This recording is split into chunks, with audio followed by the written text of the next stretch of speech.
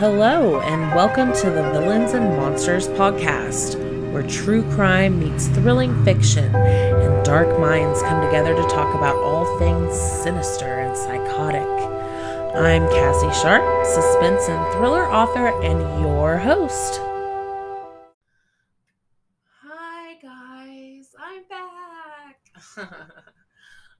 Once again, I took a bit of a hiatus. I'm sure that you know that. But we are back, and this is the final episode of Where the Shadow Lies, the audio cast. Because the end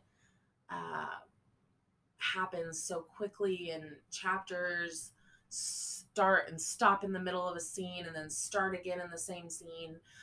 I wanted to just present basically the entire ending to you guys at once. So this episode is going to be a bit longer, but it will complete this book, and I'm really excited. I just finished recording all the chapters in this episode, and man, it was really fun to go back to the craziness at the end of this book. So I'm excited for you guys to hear it, and I'm excited of what's to come.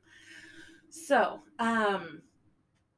I'm going to do just a tiny little recap, and then we're going to get started. And then after the book's done, at the end, I'm going to kind of talk about where we're going from here and what's going on with me and my life, and where my priorities are. So quick recap, we are right at the end of the book.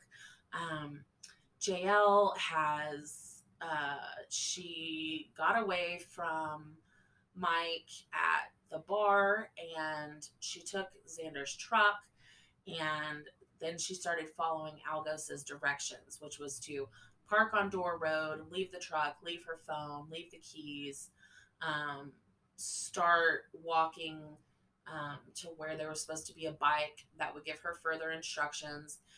She did all that, but her ankle was jacked up, and so her hands are cut, and so she's bleeding like the whole way that she's doing all these things that she has to do. And then she gets to the house, and it's this dilapidated, torn down piece of shit house. But there's torches lining the sidewalk, and it's all very sinister. And when she gets in the house, it's dark, and she can't see where she's going, and there's no lights, and she doesn't have a phone or anything on her. So we'll see what happens. Where we left off with Xander. So Xander, remember, he had flown to Louisville to see Gran, who was in the hospital. She had slipped into a coma, but then came back out. And Xander was really worried about her. Her body was not reacting well to the transplant that she just donated to a really sick kid, part of her liver. So Gran's struggling. Xander's visiting her, but then he gets word that JL's in trouble, that she's gone. They don't know where she is, and something bad could be happening. So he jumps on a flight back to Louisville, and is met with the police. He jumps on a flight back to Charleston, and he's met with the police in Charleston, who are investigating the death of the man in White Point Garden, and because they think that Jason is a suspect. So that's where we left off with Xander, and where we left off with Jason was the same as the last place we left off. We know he went to White Point Garden. He followed a guy. The guy ended up dead. And then Jason was, the very end of that episode, or the very end of that chapter, Jason is looking at the dead man on the ground when he gets a gun pointed to his back, and somebody says, "Hello, son." So that's where we are. This is where everything comes together and all of your questions are answered. And it gets crazy and suspenseful. And I kind of got into it while I was reading it, y'all. I kind of got into like the acting aspect of it. So these chapters might be a little bit more animated than you're used to from me, but hey, it was fun. I got into it. So, anyway, I will see you guys on the other side of Where the Shadow Lies.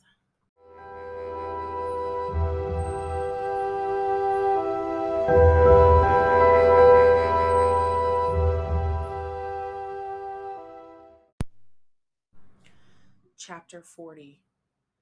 Mr. Williams, sir? Xander glanced up from JL's file. Seth needed to stop addressing him so formally. Just call me Xander, he told him. What do you want? You don't trust those detectives, do you?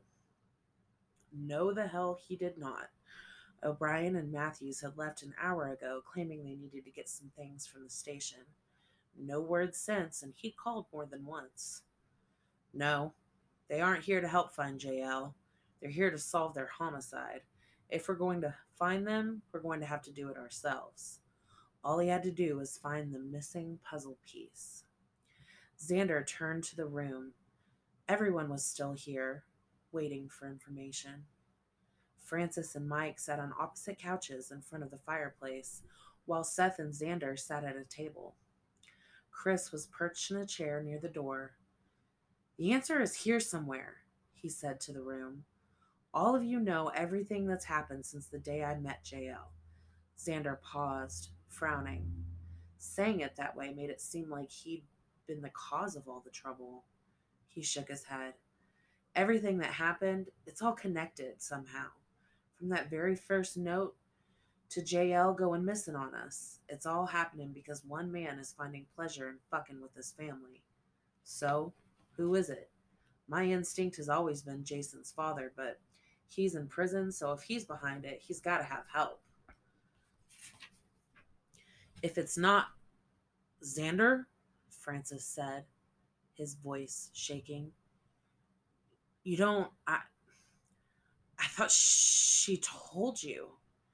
Xander closed the file. Told me what? Francis shook his head from side to side. You don't understand. We are looking for him. The man that's in prison? He's not the one who kidnapped my girl those years ago. He's not the one held her prisoner and did, he looked away, those things to her. That man's still out there as far as we know. Xander felt like someone had punched him in the jaw. His hands broke out in a sweat. His ears and cheeks heated. He stood swiftly, knocking his chair back. He was at the door in 2 strides. He threw it open and allowed it to slam behind him. The owners were lucky the inn was so beautiful because the urge to punch holes through the walls of the hallway was strong, and he shook from the force of it. How long has she fucking known? He whispered to himself, his eyes on the floor as he paced. No way. No damn way she would keep this from him. He could have found Jason days ago had he known.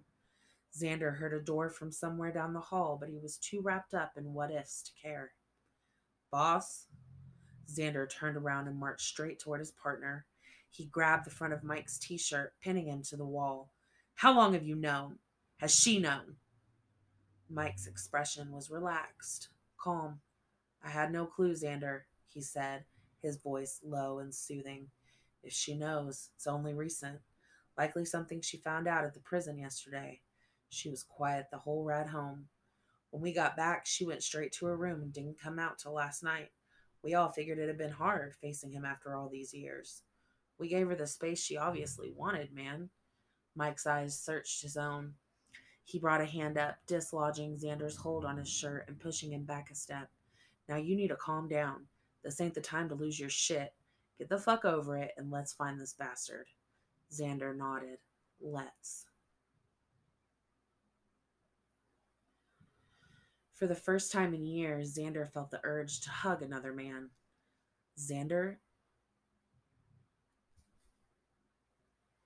For the first time in years, Xander felt the urge to hug another man. Seth was the shit. He smiled at the kid, guy, man, whatever, and patted his shoulder. Once Xander knew where to look, he'd scan JL's file again. If this guy hadn't been caught, he was likely a serial criminal. From what little he did know about him, Xander had gathered that he wasn't some disorganized impulse offender. The man had a method, which likely meant he had a place. Door Road was where she'd been found. That had to be close to where this asshole did his business. Before they'd left, Seth had approached Xander. I asked you about those detectives because I believe you're right not to trust them. I have some equipment with me and I can improvise anything else I need, he'd said. Xander had been confused. And? He'd asked Seth. And can connect with the police scanners in the area. Should be able to hook up to any channel if there's more than one, so we can keep an eye on them. Xander had smiled, a newfound respect for the kid brewing in his head. Xander had taken Seth with him on his trip to Door. While he drove, Seth tinkered. They'd come upon his truck within minutes. Parking behind it, Xander had jumped out of Seth's car, racing to the driver's side in search for JL, but the cab had been empty. Now they sat on a gravel side street a couple miles ahead of his truck, waiting for the police to arrive. Thanks to Seth's invention, they'd had a 10-minute heads up on the uniform's arrival. Xander estimated O'Brien and Matthews would only be minutes behind them. He checked his watch. JL had been gone 9 hours now.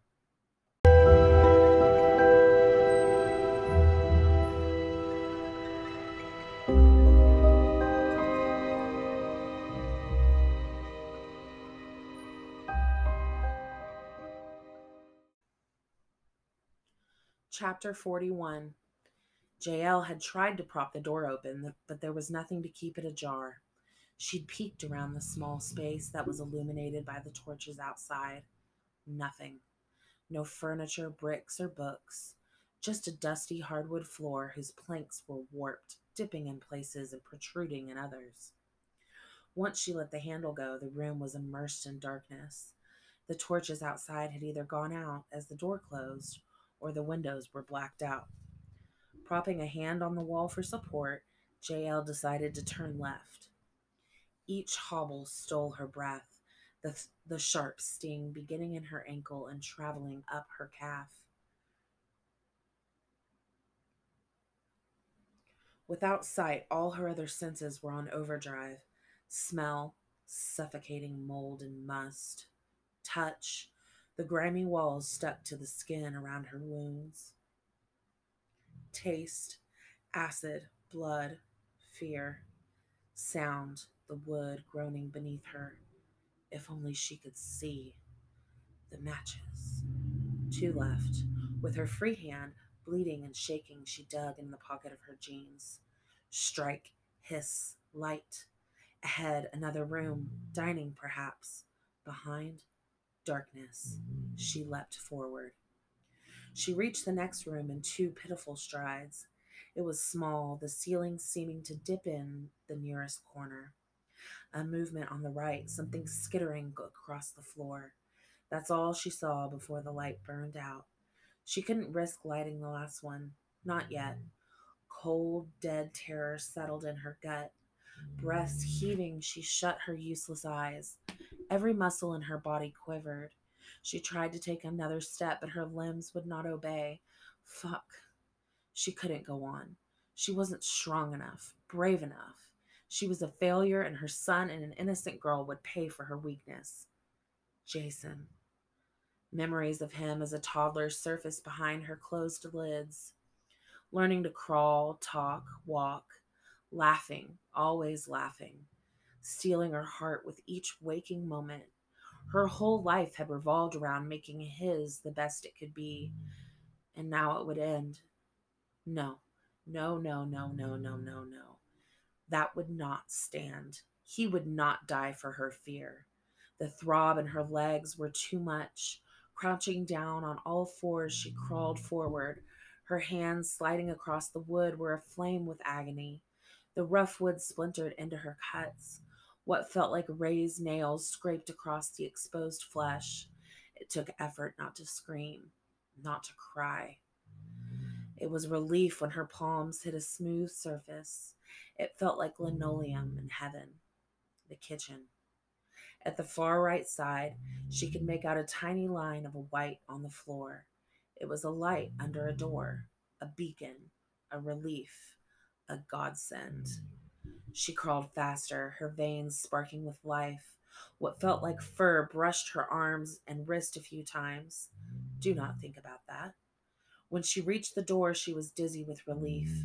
JL flopped down onto the cold linoleum, pressing her face against the light, attempting to see beneath the door. There was nothing, just light. She reached up to the doorknob, blowing out a breath when it turned without resistance. What she saw beyond made her heart sink. It was a staircase going down. On the wall, a plastic round touchlight provided only enough illumination to see halfway down the stairs. The bottom was ensconced in darkness. She sat up, swinging her legs around to the first step. One by one, she scooted down the rackety stairs. She stopped when she got to the end of the illumination. Her legs in the darkness, her torso in the light. She took deep, calming breaths to stave off panic. Go. When her ass touched smooth concrete, she opened her eyes. It was a black void down here. Striking the last match, she turned in all directions. And that's when she heard it. A blood-curdling wail. It came from the hallway ahead. She stood, bracing herself on the wall, and hopped toward the sound. Every step was like a pendulum in her heart, the beats gaining strength with each sway. When the long scream finally stopped, whimpers and cries followed. The match burned out before she got to that final door, but she didn't need it. She knew where she was going now. I'm coming, baby.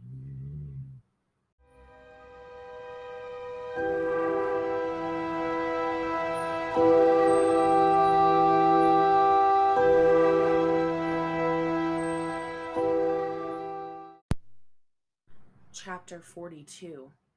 She's coming, he said from across the room. Jason turned that way, but everything was muted and blurry. How long had his eyes been this way? After seeing the body in White Point Garden, a gun had been placed at his back. He knew then that it was him, Dad. He'd forced Jason to stand, hand over his wallet and phone, and then he'd tossed it into the night. The car had been parked not 100 yards away. Once Jason was seated in the passenger seat, he remembered a sting in his arm, and then nothing. He'd woken up, still groggy from the injection, still paralyzed from its effects, to a cold room. He'd seen her right away. Her body was blurry, her face distorted, but he'd known it was her, Emily. She was tied to a bed across the room, thrashing and crying. Jason had tried to stand, to go to her, but his limbs wouldn't listen. He'd sat there, drooling, stupefied and helpless, while she'd lain there, pleading for his help. Then he'd come into view. The monster. The man who Jason itched to kill. He caught a bleary glimpse of his face, but his eyes could not be trusted in that state. He thought it had been... No, it couldn't have been him. The drugs had been playing tricks. Before Jason had been able to focus on his father's face, he'd seen them in his hand. Metal tools. They looked like something you'd see at an optometrist's office. He grabbed Jason's chin, forcing his head up, and brought the tool up to Jason's eye. In one swift motion, Jason's eyelid was pried open as far as it could go, and the device was attached to the right side of his face. Then, his hand digging into Jason's pocket, removing the switchblade and tossing it onto the mantel. Jason had struggled as much as his muscles had allowed. He'd shaken his head, tried to ball up his fist, but it had been useless. Tisk, tisk, his father had said. You keep thrashing around like that. This device is going to rip off your eyelids. Be still now. This is happening, son. Jason had shot hatred from his heart through his eyes, aimed directly into his father's forehead. But hate didn't kill him. Only acting upon hate kills, and Jason was too encumbered to do that. The second device went on his other eye quickly, and then he'd let go of Jason's chin. You came for your gift, he'd said, his tone colored in sick happiness. Jason hadn't answered. Nothing good was bound to come out of his mouth, so For Emily's sake, he'd remained quiet. I haven't touched her, if that's what you're thinking. She's yours, Jason. I've missed birthdays and Christmases your entire life. Sorry about that. Truth is, I don't think I'd have made a good father, not to mention your mother ran away and hid you from me. Mom. God, Mom. She's going to be punished for that, believe me. But that's beside the point. The girl is my gift to you. I've been watching you. I know you want her. That she keeps rejecting you like the little tease she is, but there's no more rejections, Jason. Look at her, he demanded. Jason had obeyed. She's beautiful. You get your taste in women from me, he chuckled. I'm a sucker for blondes, too. He'd paused as if in thought. Except my little kitty cat. She's my black-haired beauty, my exception, my gem. Jason had seethed at the mention of Mom. The sick bastard had tortured her, and now he was romanticizing it. Jason had struggled against the numbing of the drugs. He tried to move his arms, his hands, but they remained still. I suppose you're wondering why I pried your eyes open? He'd asked. Because you're a sick fuck. You are going to watch her, memorize every line of her body as soon as I remove that sheet. She's naked for you, son. Naked and ready. As soon as you claim her the way we both know you want to, I'll take the devices off your eyes. Jason had sat in silence for what felt like hours, staring at Emily's body. His vision had cleared not long after he'd placed the devices on Jason's eyes, but Jason had refused to look anywhere but at her. Had refused to give the bastard a second glance. Rage had burned through his veins. Vengeance, a hungry tiger in his soul, prowling, pacing, waiting for just the right moment to pounce. I see your mother has had an influence on your morals, he'd said after hours of silence. You are a product of me, son, my seed. Your destiny is to follow in my footsteps, and I'm going to set you free, Jason. Free from the restraints of society that has forced upon you about right and wrong. Who are they to tell you what urges you may or may not follow? Who are they to tame the instinct you were born with to claim what's yours? There are no more rules, son. Not for you. Not for me. You want her? Say the words and I'll untie you. Say the word and I'll leave you alone with her. But don't take me for a fool, boy. I'll have a gun trained on her head the entire time. You try to free her, try to do something heroic, she'll die.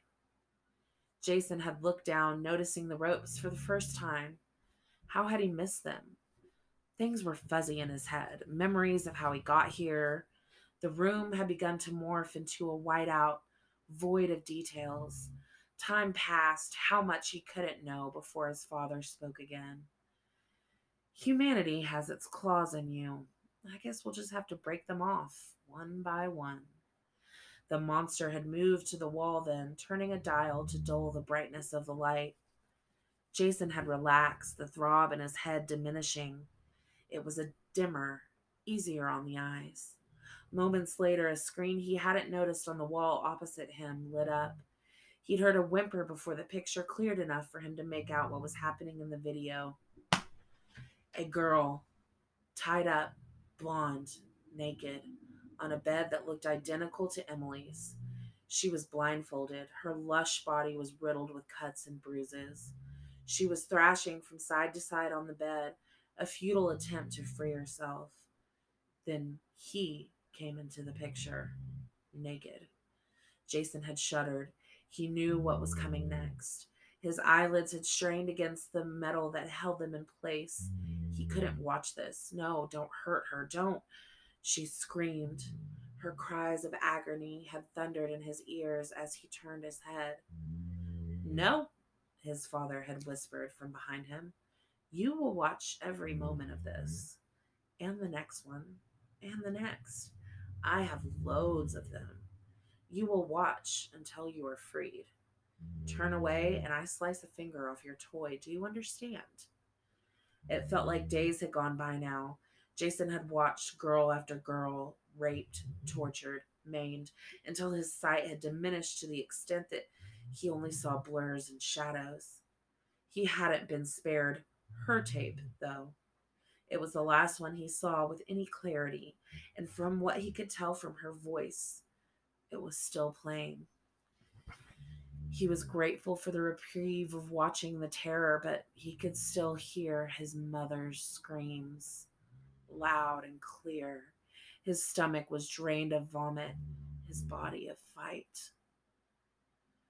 "She'll be here any minute now," he repeated. Mom. Jason knew he'd been referring to her. His father had forced Jason to speak into the phone hours ago. He knew she'd come then, that she wouldn't dare allow her only son to face the monster alone. His hearing was amplified now that his vision was gone. A jangle on the door handle to his left. Mom. A bang on wood. She's here. Footsteps, him, his voice. "You've made it, love. I can't tell you how proud that makes me, that you went through hell to return to me. The door is locked, as you can tell. I will open it once you've stripped down to your underwear and injected yourself with what's in that needle on your left. Don't." He could hear her response he couldn't hear her response if she'd given one. Minutes later, he heard the lock tumble over. No, no, no. Go back, Mom. Run. Footsteps retreating, him moving back. The door opening. No. Fumbled steps like a hobble. Was she hurt? A gasp of breath. Mom taking in the room. "I know, Mom. I'm sorry." "Jason," she whispered. He could make out the shape of her, could smell the shampoo she used. His hands were tied in front of him, and though he knew it was pointless, he reached for her. "I'm here, Jason. What? Don't talk to him, Mom." He screamed the thought at her. He couldn't move, couldn't let him see. "Turn back this way. Watch me. Watch my hands." Jason shouted his hatred when he saw her blurry form slump to the floor.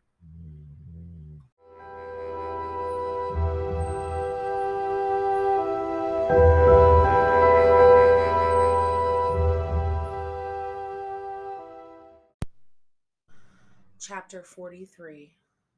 She'd left a trail of blood. It wasn't enough to be alarmed that she was on the verge of bleeding out, but every other 100 feet or so, there'd been drops. Not still warm, but not dried yet either.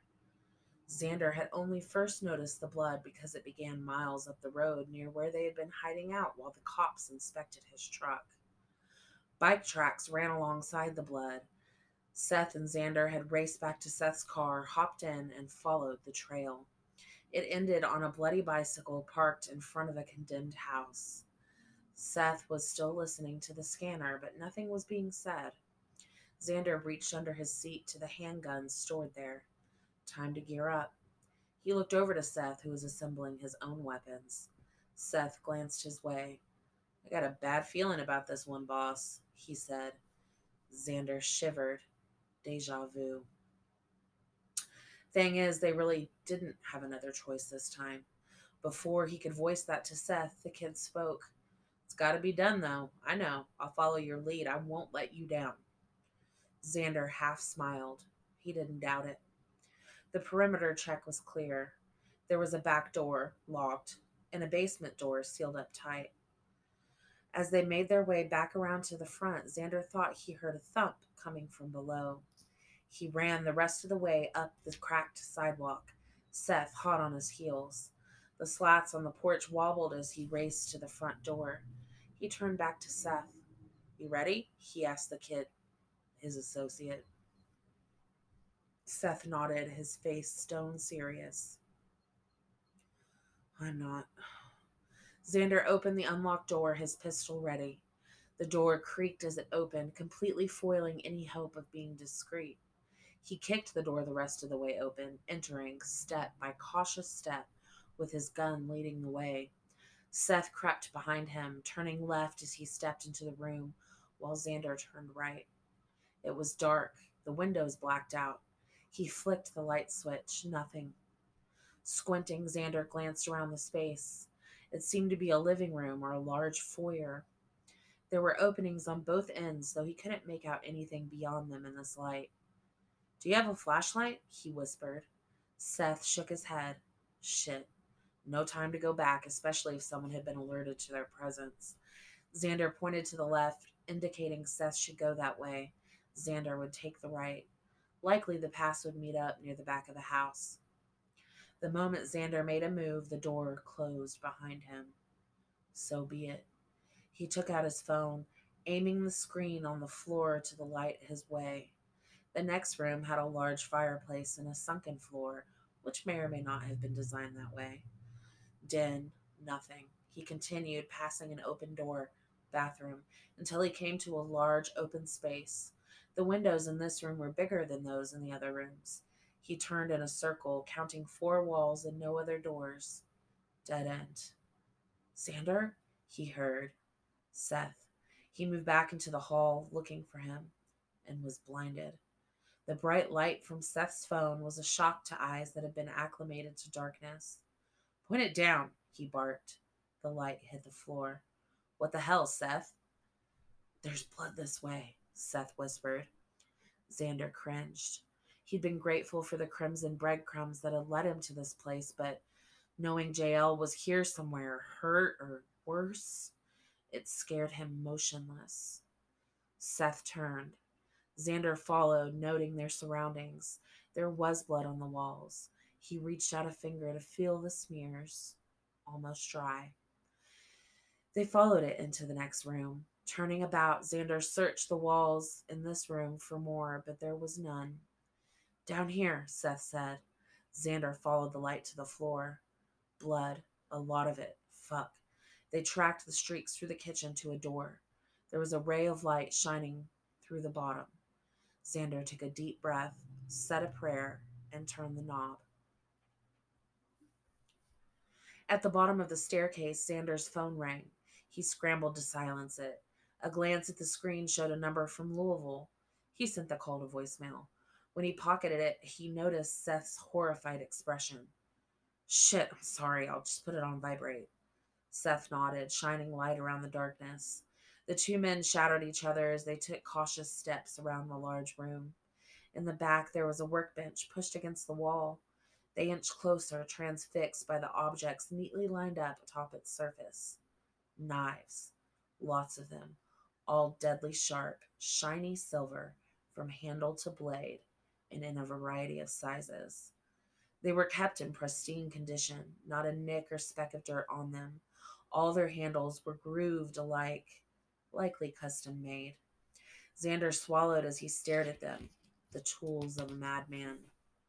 Jail was close. He could feel it. He nudged Seth in a different direction. There would be time to analyze the sickness of this psychopath later. There was a hallway to the right. Xander turned that way, figuring she'd be locked in one of the rooms. That's when he heard it. A scream from behind. He turned back, sprinting into the darkness. He heard it clearer now. 10! A woman's voice. Screams, more of them. No, no, no, please stop. He followed the voices, running to save, running to kill. Catching up, Seth shined light ahead of Xander. A door lay ahead. Stop! Came from behind it. Xander paused before opening it. He checked the magazine and his gun. Full. Seth did the same. Xander held up his first, middle, and ring fingers. 3.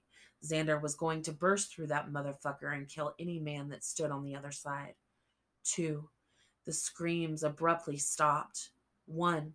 He would not be merciful. He took a breath, kicked the door open, and pointed his gun. What he saw threatened to buckle his knees. Oh, God, no. There was blood spattered along every wall. The bright red streaks on white walls screamed at his eyes in horror. To the left, a bed and a girl. She lay there, perfectly still, her body turned from his. Dead? A man clad only in his boxers was on the far side of the room, his back also turned, as he was bent over fumbling for something on the ground. Xander pointed his gun at him. The moment he turned, his life would end. Sick, sick fuck. And then he saw it. At first, his mind refused to acknowledge what was lying motionless on the floor by the bed. Dark, wavy hair covered in blood. No, he was too late. Boom, boom, a pounding in his ears. His gun shook. Angel, the blood pooled around her. The man, still bent, still turned. Xander brought his gun up. He closed one eye. Aim. Sure fucking aim at the man. Breathe in. Trigger finger in place. Exhale. Squeeze. Chapter 44. 1 hour earlier.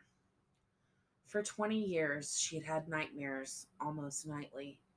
None of them, not a single one, could prepare her for the scene she woke up to. Jason, her sweet boy, was tied to a chair, his eyes held open by metal tools. He was in his boxers, sweat and dirt sticking to his skin, his breathing heavy. To the left, against the far wall, was a bed. That bed. She fucking knew that bed. Lying naked and exposed was a lovely girl around Jason's age. Her hair, though dirty, was long and flowed around her head and pillow. She wasn't blindfolded, though. Her eyes were wide with terror, her cheeks red from crying. JL saw him out of the corner of her eye. She saw his form, his body, but hadn't dared to take a direct look. She wasn't sure she wanted to know what the devil looked like up close. What? She paused. Breathe. What the fuck are you doing to him? A chuckle answered her from across the room. He's just fine, love. We're experimenting with genetics. The devices are perfectly safe. Eye doctors use them frequently. Then softer. I'm glad you're awake. She glanced to the bed. The girl, she was terrified. What have you done to her? Steps. She kept her eyes trained on the girl as Algos reached a hand out to stroke her blonde hair. She's not mine. Our boy has great taste, does he not? The girl thrashed from side to side as he continued to touch her head. Emily is so pretty and pure. Once he cooperates, we can leave this place, the four of us. Anywhere you want to go, Kat. It's time to reunite our family. Her skin broke out with chills. Then she heard it again, a scream, louder this time and coming from behind her. It took a great effort to get to her feet, turning while the world crashed down around her. On a large screen, a video played. Watching her own young, naked body bleed and thrash around with each slice of that sharp silver knife was such an immediate shock. The force of it made her stumble backward into the fireplace, its mantle clipping her shoulder. She couldn't look away. The room faded. No more Jason. No innocent girl that needed saving. No psychopath. Just JL and Catherine. The girl and the woman together. JL reached out a hand, trying to caress Catherine's head, needing to clear the sweat off her brow. I know, honey. It hurts. It's torturous. I'm here. I'm sorry. Catherine cried out, God, make it stop. Please, God, make it stop. Don't think about it, Catherine. Just go away. Go away to your happy place, my girl. It will be over soon. Just breathe. Tears streamed down JL's cheeks. Tears for that innocent girl. Tears for all of them, the ones he'd done this to. It killed her to turn away from Catherine, but she needed to be alert for Jason. Smart for him. Cunning enough to get him and the girl out of the room. Strong enough to give her life for theirs. JL turned to her son. He seemed to be looking just inches to the right of her face. She wondered how long his eyes had been that way, how damaged they were now. Jason turned his head back toward Emily. The movement barely caught her attention. His hands were pointing down toward the ground between his knees, hidden by his legs to anyone but her. They were moving, speaking. Yes. IFEONMANTLEBEHINDYOU. She'd missed the first few letters, but she knew what he is saying, and she almost didn't catch herself from smiling. JL leaned her head to the side, motioning to him. Jason's head was turned away, but not enough where he wouldn't see it out of the corner of his eye. Do something. Distract. Seconds later, Jason turned to the bastard. JL stole a glance at him, quick, too quick, not long enough to make out the details of his face. He liked it that way. She'd been blindfolded each time they'd been in this room together in the past. For now, she would play nice, play scared, play his. I'm ready, Jason said. Ready for what? No, not that. Not that kind of distraction. She could feel his smile from across the room. Good. Should we watch? He asked. Vomit. She could taste it. No, Jason said. I want the two of you to leave the room. What are you doing? Untie me so I can do it. All right, son, he said. JL trained her eyes on Emily while Algos cut Jason's ropes. Emily was panicking. I won't let it happen, JL promised her with her eyes. The devices are staying on. I want to make sure you watch her squirm, Algos said while Jason stood. Study those eyes, son. The ones that once held pity, disgust, contempt. I know how it feels, Jason. People watching you, judging you your whole life. People just waiting to jump at the chance to blame the odd child. The ropes fell to the ground with a thud. I set you up with the cops and the finger. I did. I'm sorry about that, but you needed to see it for yourself. You needed to feel the weight of the pricks of this world so you could, in this precise moment, take every ounce of that power back from them, through her, he said as he pointed to Emily. Watch her eyes turn instantly to fear. It's beautiful to watch, if you can stand giving her anything. I never could. That's why I blindfolded mine. I took away their power to display any type of emotion or reaction. Algo stepped back, took a gun from the back of his slacks, and threw his arm out, gun aimed on JL. You will start now. Once it's begun, your mother and I will leave the room. Jason nodded, his back turned to JL. Don't do it. Don't. Jason walked to the bed, his steps slow. Algos turned to watch as Jason stopped at the end of the bed. He placed a hand on each side of his boxers. JL shot her hand out, feeling for the knife. She found it, switchblade, perfect. Jason, stop! JL yelled. She watched the gun as it swung away from her, pointed at Jason's head. Jason turned to her, desperation and dread shining through his sightless eyes. Breathe. Algos faced her. She watched his neck and jaw, averting her gaze from his face. Play. He was waiting for her explanation, but she fumbled. The words she'd been practicing for hours wouldn't work. She'd planned to trade her life for theirs, but now she had opportunity. She fondled the handle of the blade hidden in her palm. Improvise. They're just kids, she began like she'd planned. There's going to be plenty of time for all that. I'm here. I never thought I'd be back here with you, but I am, and you haven't touched me yet, and it's making me jumpy. The words she knew she must give him tasted like rot. Nobody. It's been 20 years, and no other person has ever touched me. I haven't been able to allow anyone else close enough to. I'm still yours, only yours. She swayed from the queasiness. Mine, mine, mine. Have you thought about me? She asked, using her free hand to run through her hair, the movement causing her bra to ride down. Step, breathe, step, breathe. The sharp sting in her ankle was barely noticeable through her panic. She stopped when she was within reaching distance. Eyes on his chest, she whispered her next thoughts. I've dreamed of you every night, your hands touching me, you invading me, the pain, the screams. That girl, she pointed to the screen. She was yours, unwillingly. The woman before you, me. I'm yours, willingly. Those last words stole her breath as she took one last step to close the distance. His free arm rose slowly.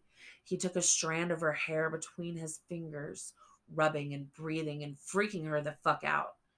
You want me to touch you? JL swallowed. I want you to do whatever you want to with me. This is your show. I have no choice. She whimpered as his hand shot to the back of her head, his palm enclosing on a large chunk of hair at her scalp. He pulled her head backward with force until she was face to face with him. Her eyes were closed. This may have been a test. He loved tests. She held her breath as he dominated her there, his grip wrenching her hair with unrelenting force. Open your eyes, kitty cat. Fuck. She could do this. She could force disgust out of her mind and replace it with a fear of mixture and reverence. She had to. She opened them. The fear came easy. His eyes were almost black and they bored into her own. His eyebrows rose as they stared at one another. Reverence, respect, submission. She forced them all into herself and spit them back out at him. His eyes widened, shock. He brought his other arm, the one still holding the gun, to her back, holding her in place. Your eyes, he said, wonder in his tone. Nobody has ever looked at me like that. Nobody has ever wanted me. Not the cunt who bore me, or the man who spawned me, not the foster parents or the teachers, not the girls who did nothing but ridicule me, disgust in their eyes. Not even the first one to ever speak to me, my first love. Her golden hair was the shiniest I've ever seen. It glowed around her. Then one day, I tried to kiss her, and that bitch slapped me. His hand in her hair tightened. He was going to come away with an entire chunk. Laughed at me. Told me I was hideous and worthless, he said, spittle running down the side of his mouth, black eyes threatening. She paid. They all paid. But you, Kat, you were different. From the first day to the last, you surprised me and captivated me. I couldn't hate you. I tried, but it never came. The urge to take your body parts or slit your throat. Then, he said, a sick smile ghosting his lips, I figured it out. You were pregnant, and I knew everything had changed. I let you go, love. When you passed out on your way out the door, I carried you to my car and I laid you down in that ditch on door. So you could raise our child and we could be together in the end. His face turned stony. What I hadn't anticipated was how much of a fucking pussy you'd raise our boy to be, he said, eyes narrowing. I can forgive those things, though, because you're here, because you're looking at me the way you are. There were absolutely no words. She saw the exact moment a thought hit him. His jaw hardened. You didn't let that stupid hick I hired to find you fuck you, he asked. What? She shook her head. No time to think about it. Nobody has ever touched me. There. It's yours. He smiled. You didn't know, did you? That your good friend Xander was working for me when he found you? That he told me exactly where to get my family back? He asked. God, it hurt. Above. She shrugged. I knew you got my phone number somewhere, she quipped. He grinned. She gagged. It was not Mr. Williams whom I got it from, Kat. That trash who struck you, then took your purse, I hired him. He was to take it and run, not touch you, he said, anger bubbling below the words. He called me from your phone so I could get the number. When he flew back here to collect his earnings, he was dealt with. Dealt with. She knew what that meant. The severity of how dangerous he was tickled her nerves. How many had met their demise at his hand? Walton's words echoed through her fear. I'd always had the suspicion he killed him. Why her?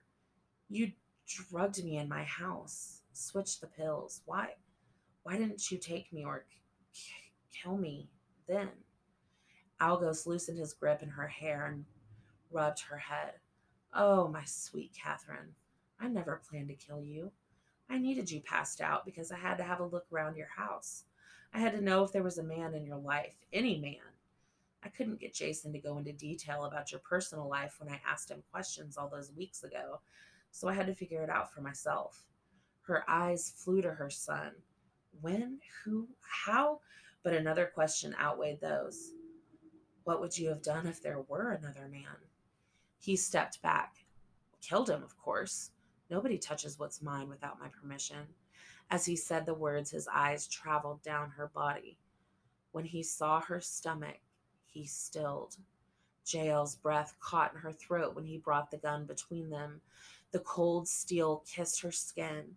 The barrel of the gun traced her scars on her chest and stomach. All of them.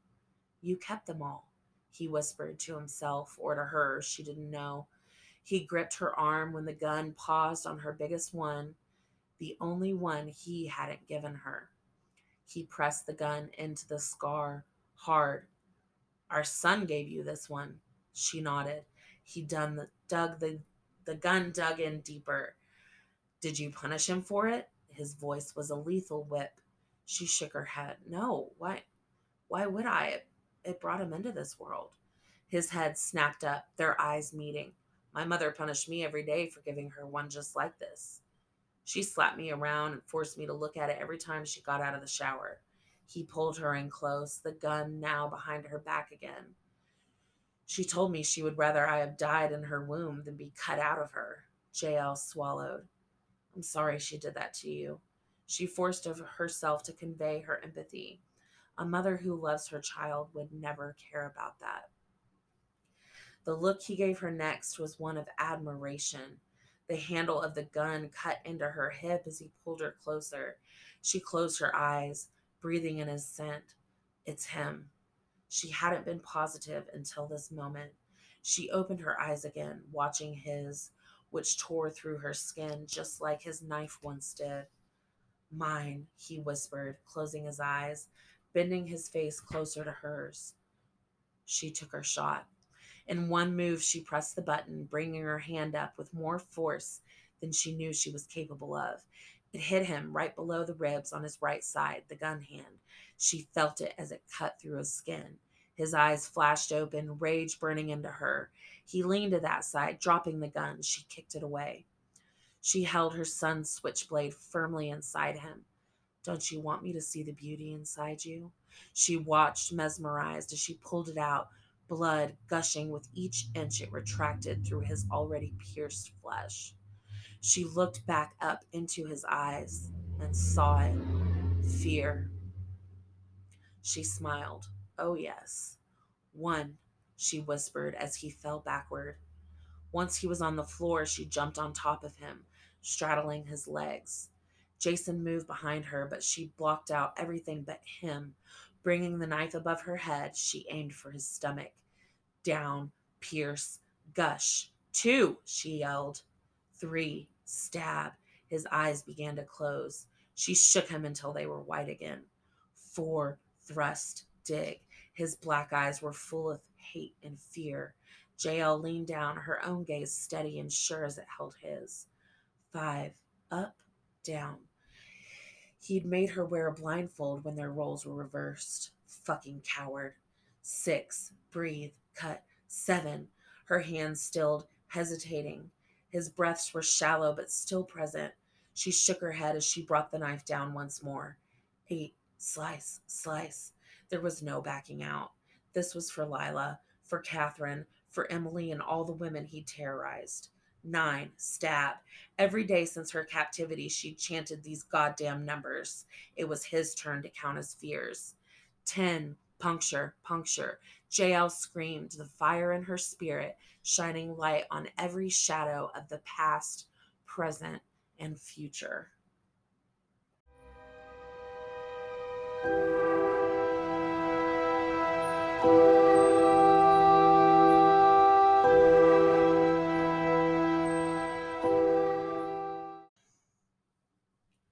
Chapter 45. 11! Xander jerked his head to the bed and loosened his trigger finger. Still motionless, but had come from that direction, and then another scream, this time from the wall to his left. He stepped further into the room, gun still pointed on the man, eyes trained on the wall. Black hair, Skin, blood, they were blurs on the screen. Moans and scream kept coming from there. The camera zoomed in, a face, blindfolded. It was her. Her nose, her lips, her hair. JL. His arm shook. He couldn't look away. The knife entered the screen, silver like the ones in the other room, but the blade was bloodied. Her blood. Out of the corner of his eye, movement caught his attention. Black and red. That's what it looked like when she stood from the other side of the bed. The blonde girl who lay there hadn't moved a muscle, not even when JL emerged from the other side. Angel. She stood there in her underwear, skin drenched in blood, hair hanging down each side of her bloodied face, and stared at him. The whites of her rounded eyes stood out against the red. She was in shock, hurt, what? Alive. She was fucking alive. But she was not here right now, not lucid. Xander's eyes flicked back to the man. He'd turned around. The first thing Xander noticed was the gun in his outstretched hands. It was pointed inches to Xander's left. Looking up into his face, Xander dropped his gun arm to his side. It was Jason. Just Jason. His eyes were bleeding. Jason's hand trembled with the effort of holding the gun. Xander put his hands up. Jason, it's me. Xander, I'm here and everything is going to be okay. He cajoled. His phone vibrated in his pocket. You, Jason spit, punctuating the word with a jerk of his gun. This is your fault. All of it. Jason, JL called, her voice soft, small. Put it down. Screams continued to come across the screen. Jason pointed his gun that way. Turn it off! Turn it off! JL moved, relaying her position to Jason as she walked. I'm going to turn it off. Put it down, baby. No. His outburst stilled Xander. He brought him to us. That sick bastard hired him, and he put us all here. He's working for him. Xander had no clue what the fuck was happening. Was he angry about JL's father? It was then he saw it. Xander squinted, eyes trained on the floor at legs. He couldn't see whose body they belonged to because the bed was in the way. The stillness of them could mean only one thing, though. Xander looked back at JL. She was carrying a knife in her bloody hand. Jason moved his arms, pointing the gun at Xander's head. Why did you do it? He asked, both anger and sorrow filling those words. Why did you bring the monster into our lives? Xander opened his mouth to reply, but JL cut him off. I can't turn it off, she said, calmly, tinkering with the projector at the back of the room. She was behind Jason now. Good. That was the safest place for her to be. Jason, JL approached him with careful steps. I'm okay. Emily is okay. She reached his side, placing a gentle hand on his arm. He's dead, she said, her voice low. He's gone now. He can't hurt you or me anymore, okay? She reached up and touched his face. Give me the gun, honey. He jerked his head from side to side. I can't, Mom. I have to keep you safe. Jason, police! Nobody move! O'Brien entered the room, gun drawn. Matthews filed in behind her, scanning the room, disgust pinching her face inward. Xander turned back to JL. She was whispering to her son. Put down your gun, O'Brien told Jason. He shook his head. O'Brien, her partner said, we got a body over here. Put down the gun. O'Brien held her handgun outstretched in both hands. The two of them were engaged in a standoff that never ended well for civilians. Jason, Xander called. They're the police. They're here to help. Put it down. You shut the fuck up, Jason yelled. His entire body trembled. Don't you touch her. Don't any of you touch her. Put your gun down, Jason. This is the last time I'm warning you. O'Brien steadied the gun in her hands and aimed. No, no. JL must have seen it too. She pulled on Jason's arm, begging, pleading. Jason kept repeating, I have to keep you safe. I have to keep you safe. Over and over, his voice monotone. JL turned to O'Brien, her mouth open to speak. Xander watched as her eyes widened.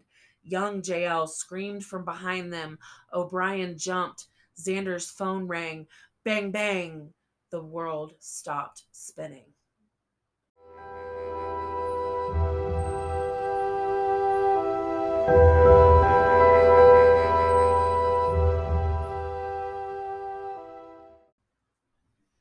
Chapter 46. Put your gun down, Jason. This is the last time I'm warning you. No, nobody was going to shoot her son. Nobody was going to shoot anybody. JL pulled on Jason's arm. It was warm, sweaty. He couldn't see anything, couldn't tell what was happening. He didn't even know she'd killed him. Jason, listen to me, son. You have to lower your gun. Nobody is going to hurt me or Emily. It's over. It's over, she repeated, imploring him to listen. But he'd been listening for hours to screams, to torture and rape. Her child had no rational thought left, just the visceral instinct to protect. Jason, please, she begged. Nothing. He wasn't in there. I have to keep you safe. I have to keep you safe, he said, emotionless, wrecked, insane. She'd have to reason with O'Brien. Turning to the woman who held a deadly weapon pointed at the only person in the world JL cared about, she decided she needed to confess to committing murder. She needed to explain the situation, make it clear what Jason went through, that he couldn't see. She opened her mouth. Everything that happened next was in slow motion. Catherine screamed. O'Brien jumped, eyes narrowed. JL flung her body. Bang, bang! Thump, thump, thump, thump, thump. JL choked in air, every muscle in her body tensing. She was holding Jason. Blood seeped between them. Oh, God, no. No, no, no, no. The room was spinning, blurring, fading. It took a moment to realize they were both on the floor. She focused on his eyes, his beautiful, terrified eyes. Mom? Mom? He screamed. I'm sorry, baby. She looked down. The blood, it gushed. She raised a shaky hand to his stomach, trying to wipe it away. It was smooth, intact. He was okay. She looked down at her own stomach. There were voices around her, people moving about as she stared at her bleeding wound. Jason's hand moved over her body. She couldn't feel them. No, Mom, no. Oh, God, Mom. It's okay, baby. It's okay. She reached her hand up to his face. He closed his eyes. Please, God. A prayer from his lips. Shh, she told him. I love you, she promised, choking. Breathe. She saw hands touching her, people in their space. Their lips moved, but she heard nothing over the sound of Jason's cries. They needed to go. More than mint chocolate ice cream. What was she saying? She couldn't breathe and she couldn't think. Why are my thoughts leaking? Don't die on me, Mom. Please don't die. I love you so much. More than anything. More than Cheetos. More than anything. Stay with me. Stay safe. I love you. Please, please, please. His voice trailed off even as his lips kept moving. The room was blurred now. Jason, the only thing she could see clearly. She smiled at her baby boy. He was a good person, and he was alive. Her eyes were heavy, ready for bed. Sleep, yes, sleep. She forced her hand to move. It was like dead weight. Placing it over his heart, she willed her lips to move. More than life, she whispered. The room went black. JL sighed, snuggling down into the comfort of sleep. Chapter 47. She was buried on a perfect fall day, the kind she would have loved. Though the leaves had made their annual quest downward, it was a new death, their colors still a vibrant quilt that blanketed the ground in deep reds and bright yellows. Her grave lay under a large red maple atop a gentle hill. All the headstones, as far as one could see, were gray granite, not a withered one among them. Either all the residents here had just recently died, or the groundskeeper kept the stones in pristine condition. It was a comforting thought that even in death, she would be honored and cared for. The pastor spoke beautiful words as her loved ones gathered beneath the maple. Xander kept tuning them out.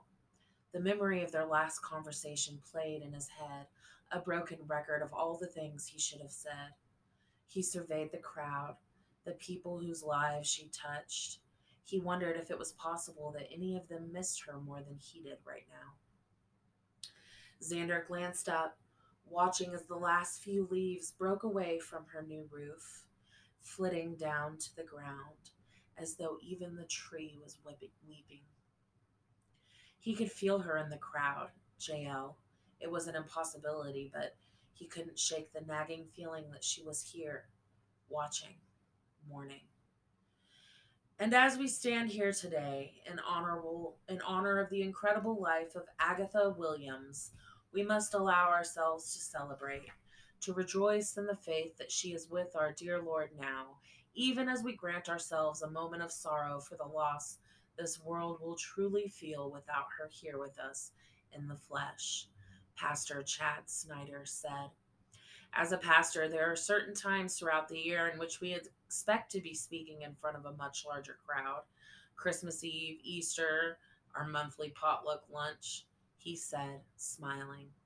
Because we all know when Betty makes her cornbread stuffing, when Lily brings her famous banana pudding, when Deacon Roger posts a picture to Facebook on Saturday of the ribs he's been smoking all day, those pews are shoulder to shoulder Sunday morning. Xander heard a few snickers and amens.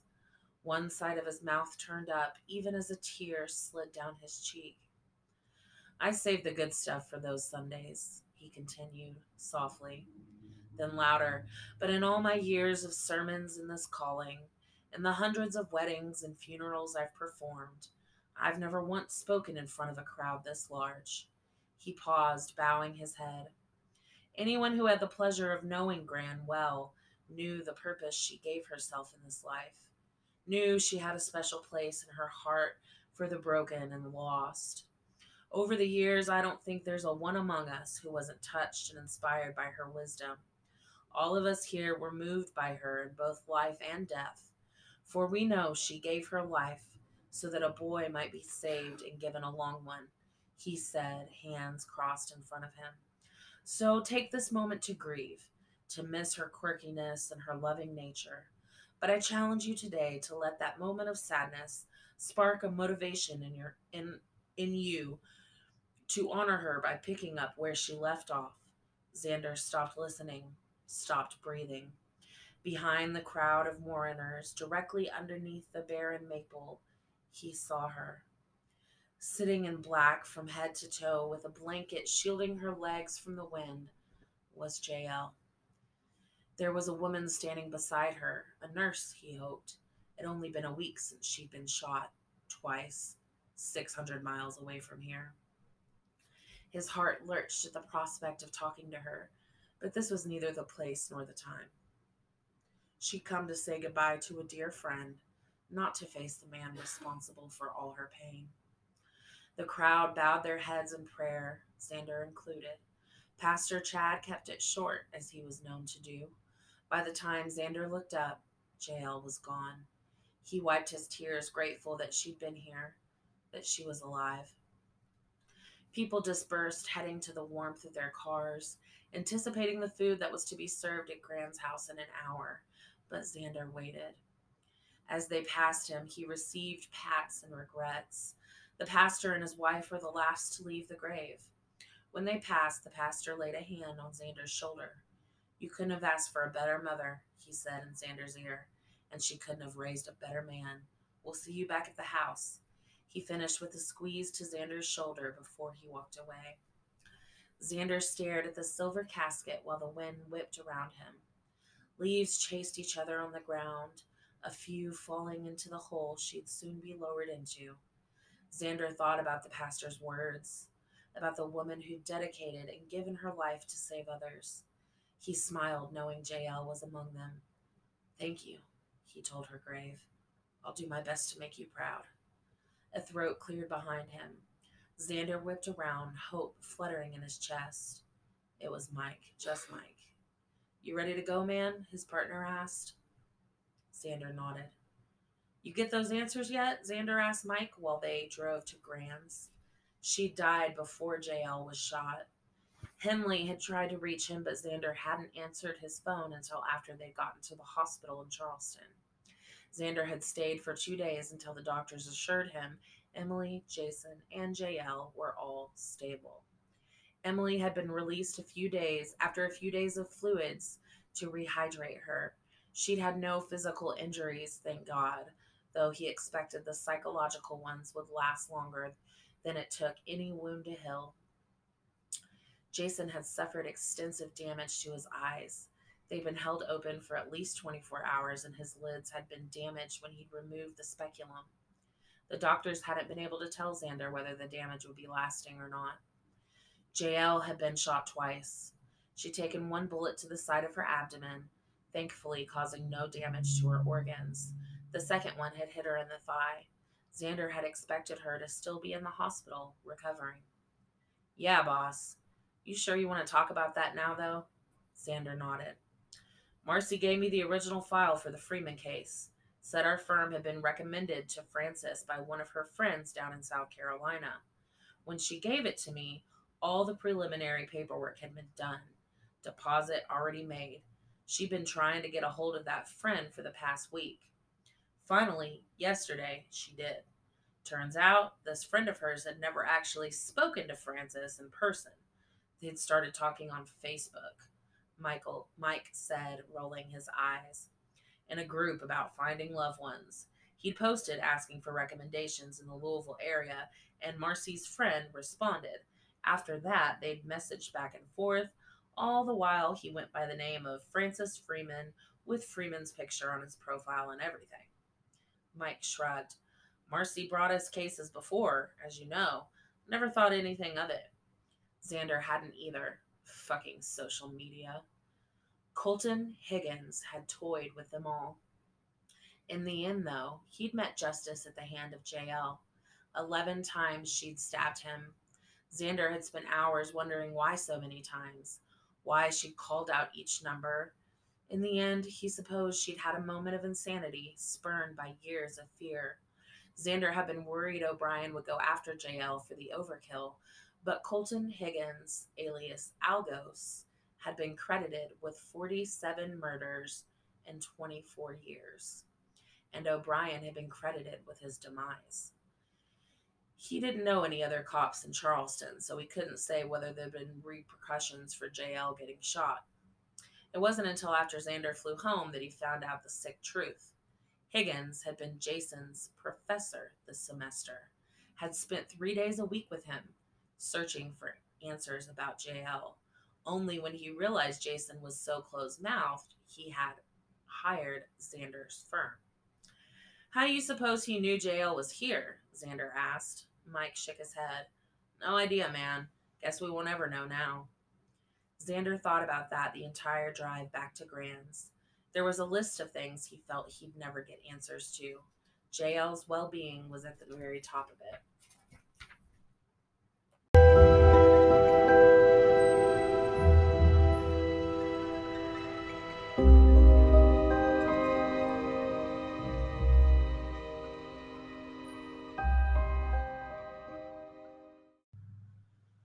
Chapter 48. JL perused the small bookstore, having come early. She picked up a romance novel, turning it to read the blurb on the back. With a soft, sad smile, she tucked it into the crook of her arm. This one was a keeper. It looked like something Gran would have loved. It'd been 2 months since Gran passed, but it still felt fresh. Passing by the windows, JL smiled. Flurries danced about out there, whitening Bardstown Road, purifying it. Autumn had passed now, nature's death complete.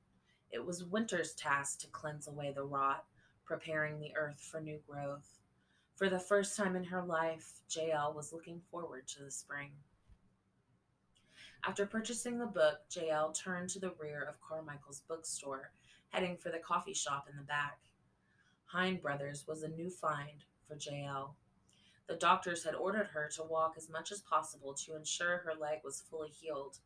She'd taken the opportunity to explore the city up the road, that she'd purposely ignored for 20 years. Walking the highlands and enjoying the eccentric shops that inhabited this part of Louisville had become JL's weekly exercise. She ordered her coffee, took a seat in the corner by the window, opened her new book, and read. Hey, JL glanced up and smiled. Please sit. Emily took a seat, her own coffee in hand. She looked good, better than JL expected. Her hair was shorter and a few shades darker, almost brown. Her eyes were light, unburdened. How are you? JL asked, jumping right in. She'd asked Emily to meet her here today. The young woman had seemed happy to. JL's smile was, Emily's smile was weighted. I'm getting there. I'm going to move back home at the end of the week. The semester's over and I'm transferring. JL nodded, understanding. Where's home? Indianapolis. Emily ran a hand through her hair. My mom found a really great psychologist there, and I'd be closer to my family. Oh, that's great, Emily. I'm happy for you. And she was. Family is everything. How are you? I'm good, actually. Mostly healed now and just relishing the fact that I'm alive. How? Emily looked left and right, then ducked her head. After everything you've been through, after all the terrible things that you've suffered. Emily trailed off, her eyes going distant, likely remembering the videos of Catherine. JL half smiled. She understood that question so well. A wise woman once told me that I have a choice in life. I can choose to hide away, let the weight of life crush me, or I can choose to rise above it. I'm choosing the latter. What do you mean? JL chuckled, shaking her head. She looked down at her book, noting the page she was on. Closing it and resting her hands on top, JL raised her head and started talking. As the two women chatted about life, sipping coffee and laughing, the flurries outside turned into large flakes, layering the ground in soft snow. A motorcycle sat in her driveway when she returned home from the Highlands. JL racked her brains, certain she knew nobody who drove one. Parking behind it, she looked around but saw no one. She clutched her pepper spray as she got out of the car. Mom! JL looked up, shocked he was here. After his release from the hospital in Charleston, Jason flew back home and checked himself into a mental health clinic. She'd seen him only a handful of times in the last 2 months. His request, a fact that had weighed heavily on her heart. She didn't know he'd checked himself out. Jogging through the snow, she grabbed him in a fierce hug. I've missed you. He took a step back. I missed you too, Mom.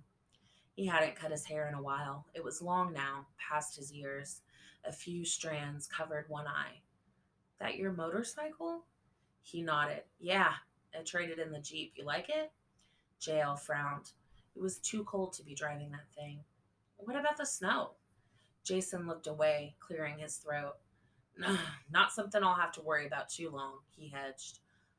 I'm leaving, Mom, today. Gonna take a road trip, clear my head a bit. She swallowed a lump of regret. Where are you going? Jason shrugged. I don't know yet. Somewhere warm for now, then later down the line, who knows? Wherever the road takes me, I guess. A tremble started in JL's lower lip, but she forced it to still. Do you know how long? Jason shook his head, his eyes imploring her to understand. I need this. JL leapt into his arms. I know, kiddo, I know, she said, her head propped on his shoulder. You be careful, okay? She breathed in his scent, committing it to memory. I will. When she pulled away, she noticed a large moving box on her doorstep. What's that? Jason shook his head.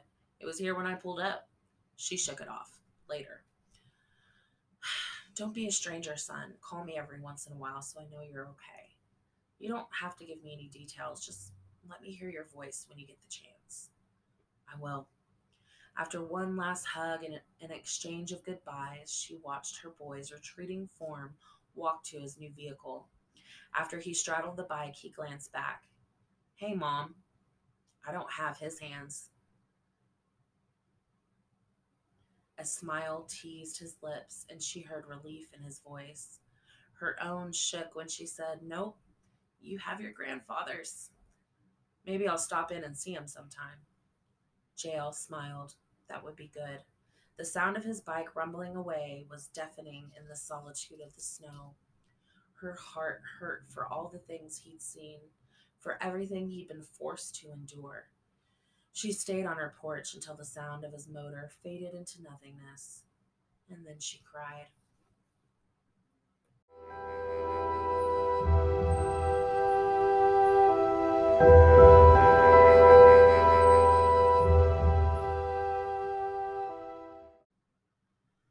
Chapter 49.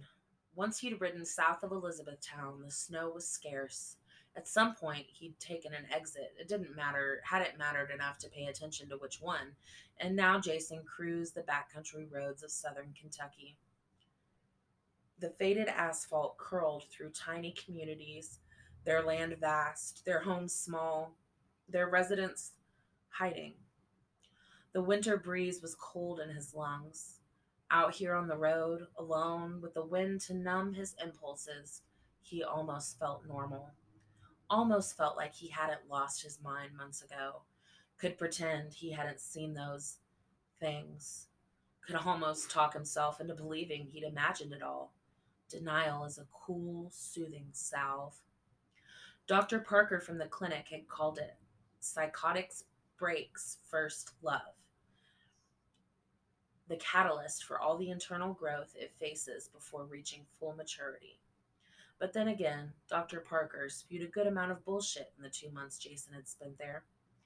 He let up on the throttle around a sharp curve. Leaning into it, he felt the pull of gravity call a seductive plea to his shoulders. His heart raced, hands clenched. He hadn't quite mastered the art of his new vehicle yet. Jason had been eyeing the river ahead, the one he'd drive straight into if his turn wasn't correct. And that's why he didn't see it. The world capsized. The bike went down. His right arm and leg hit ground in rapid succession, hard. The leather seat flew backward as he skidded across the road. Jason barely had time to register what had happened before he heard it. A scream. Loud and shrill, it pierced his skull as the river and hills blackened around him. The scars around his eyes burned and his wrist ached. No, please, God, stop. Make it stop. Jason shook his head over and over. He looked up, down, around. Everything was gray and black, and he couldn't breathe, and he couldn't think. Not again. Not now. This hadn't happened in over a month. Please, no. Jason squeezed his eyes shut. It was over. They were safe. He wrote it in his mind. Capital S, lowercase a-f-e, S-A-F-E, S-A-F-E, S-A-F-E.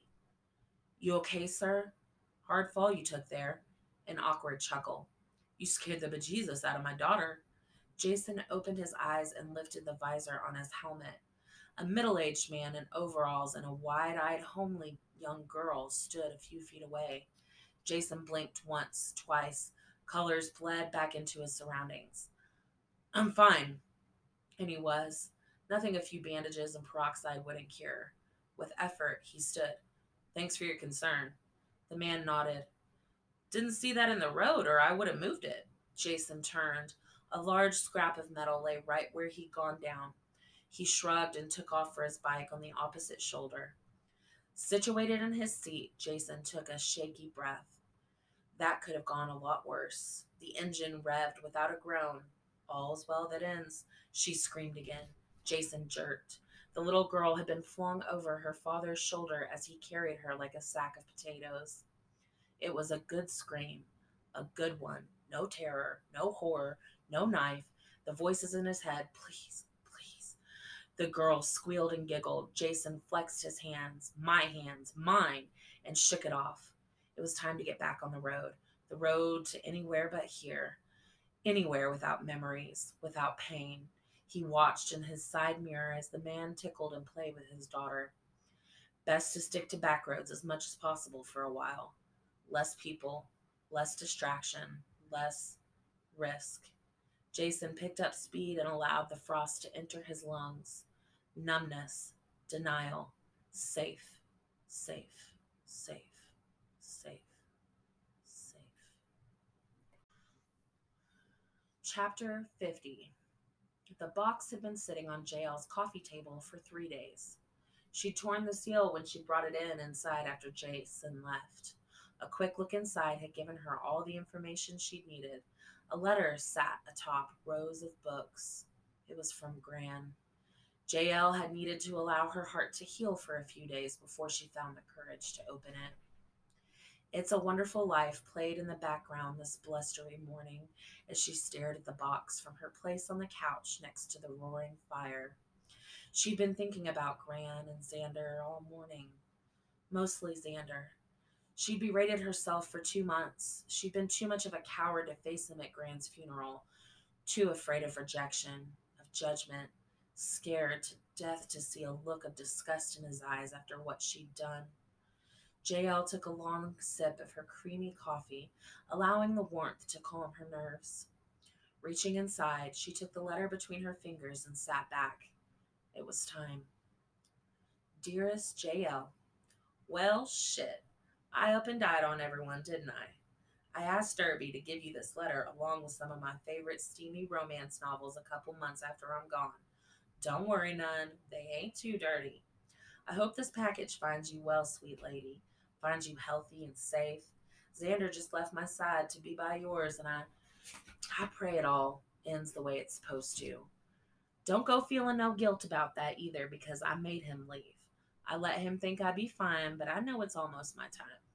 God's decided he's ready for crazy up in heaven, so I'm going to be making that trip real soon. But I couldn't go without telling you a few things. I'm proud of you. I got a feeling you ain't been told that many times in your life. It's true. I am. The day I met you, you was a scared woman, afraid of every shadow, afraid every time the sun went down. But the last time I saw you, you were different. You moving up, honey. That determination and calm I saw in them eyes when you spoke of going to get your boy, it was like you were finally alive. And it made me so happy, so proud, so full of gratitude. Last thing I want to say is a bit of advice for you. Whether this applies to your relationship with Xander or any other man in the future, it's all the same. Men are assholes. Every one of them to some degree. It's in their nature. However, a good man knows how to beat nature most of the time. But even the most pedigreed, perfectly trained dogs lick their own balls sometimes. I love you, JL. I do. It's up to you to do what you're able to forgive and what you're not. And nobody can tell you what's right for you. Just know that forgiveness can be one of the most satisfying virtues, especially when it brings you a step closer to someone who deserves it. Keep climbing, keep sitting above, keep your heart soft and your conscience clear. Love, Gran. JL's tears stained the signature. She stood, placing the letter back in the box. She turned off the movie, heading for the door. Grabbing her phone off the foyer table, she snatched her coat off the rack. A text pinged. Dad, how you holding up? Smiling, JL typed a response while shrugging on her coat and plucking her purse off the hanger. I'm good, can't talk now. He responded almost immediately. Everything okay? Was it? She opened the door, replying once more. It will be. I'll text you later, Dad. Gotta go find an old friend. JL jogged to her car, unlocked it, threw in her purse, and hopped right in without pause. Dad, follow your heart. JL smiled as she started her ignition. That's exactly what she planned to do.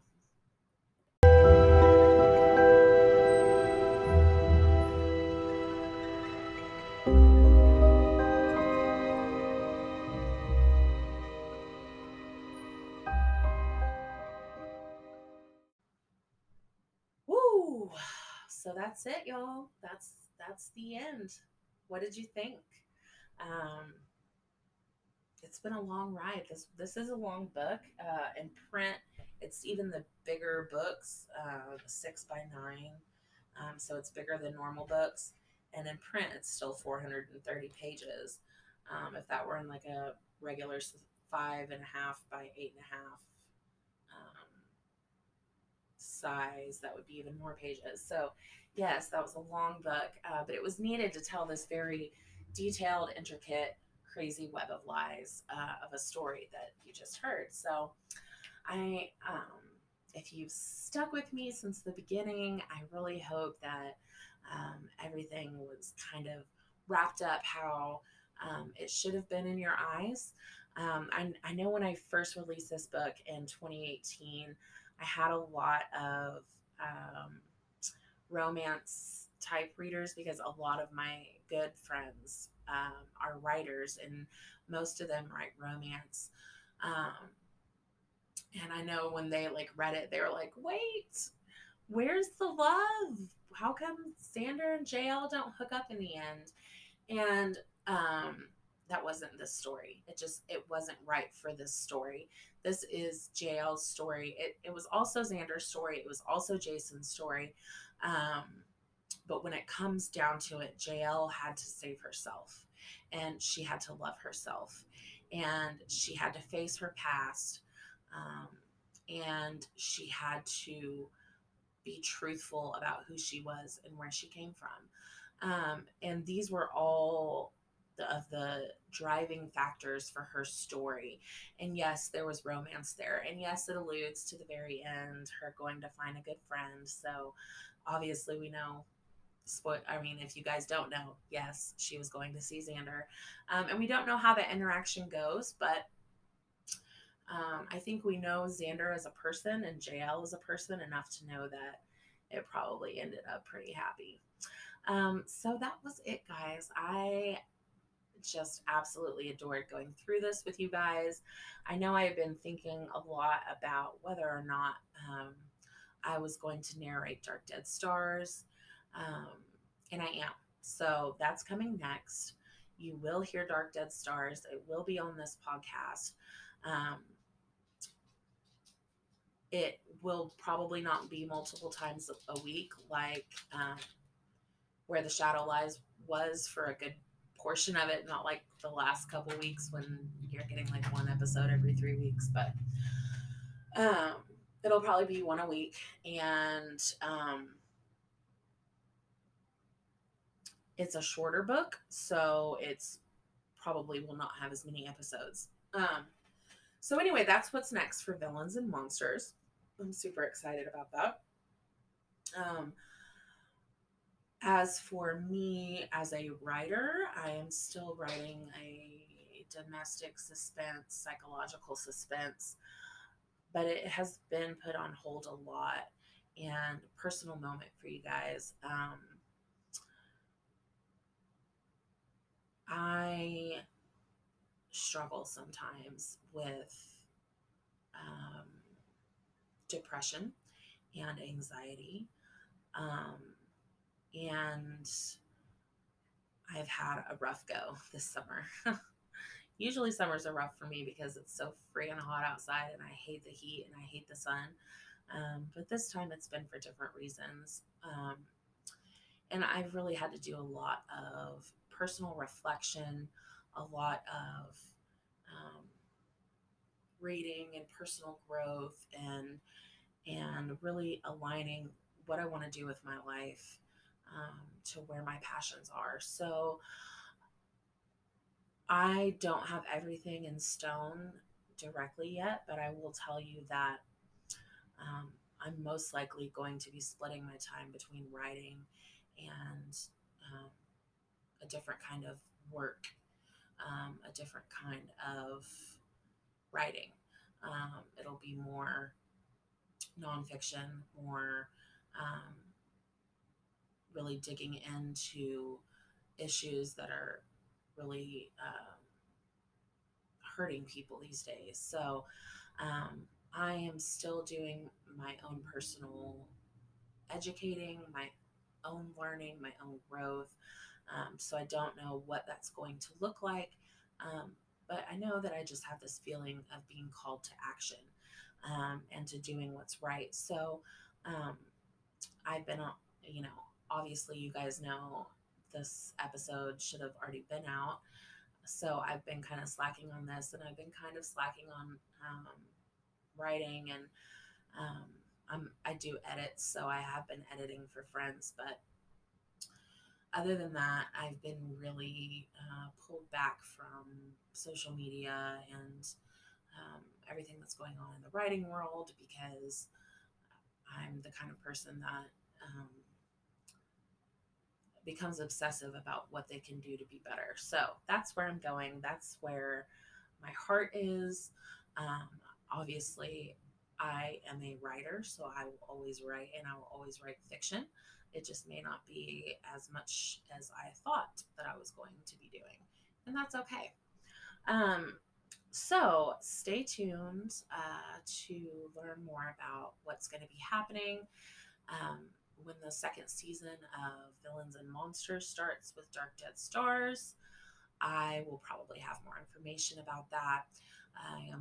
I am playing with the idea of doing another podcast, different, obviously not focused on fiction, um, and um, doing a lot of exploring and book reading and discussion and those kinds of things. But I should know more when season 2 comes out, which it is July 17th as I record this.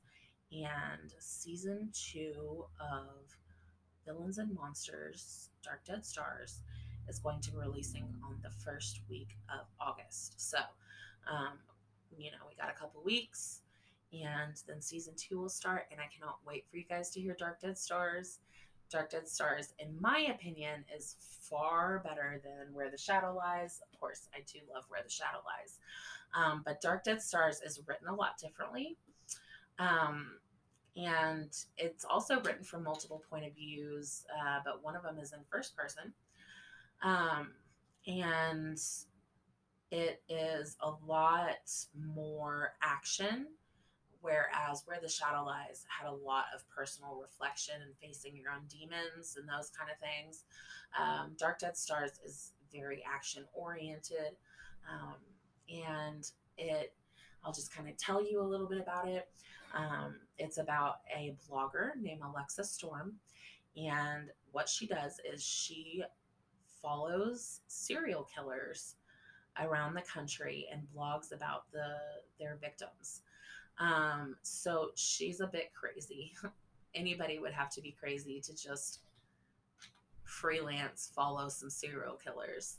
But this is about a particular case, and it's my favorite part of the book, I think, is that it is set in the Pacific Northwest, on the coast of Washington.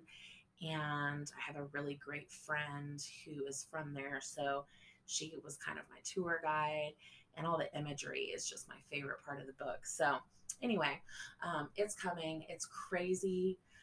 It's about psychopaths, and it's going to make you be like, what the fuck? Especially if you were like, what the fuck, for Where the Shadow Lies. Okay. So I will see you guys soon. Let me know what you thought about the book. Villainandmonsters@gmail.com, or you can contact me on my website. I will have all my links there. And thank you for hanging in with me, guys. I hope that you enjoyed JL and Xander and Jason's story, and I hope that it helped you open your eyes to some of the things that go on with women who have been victims. Um, anyway, y'all have a fabulous fucking day. I'll see you guys in a couple weeks, beginning of August, and we are going to meet Alexa Storm, and she's going to blow your fucking mind. All right? Bye, guys.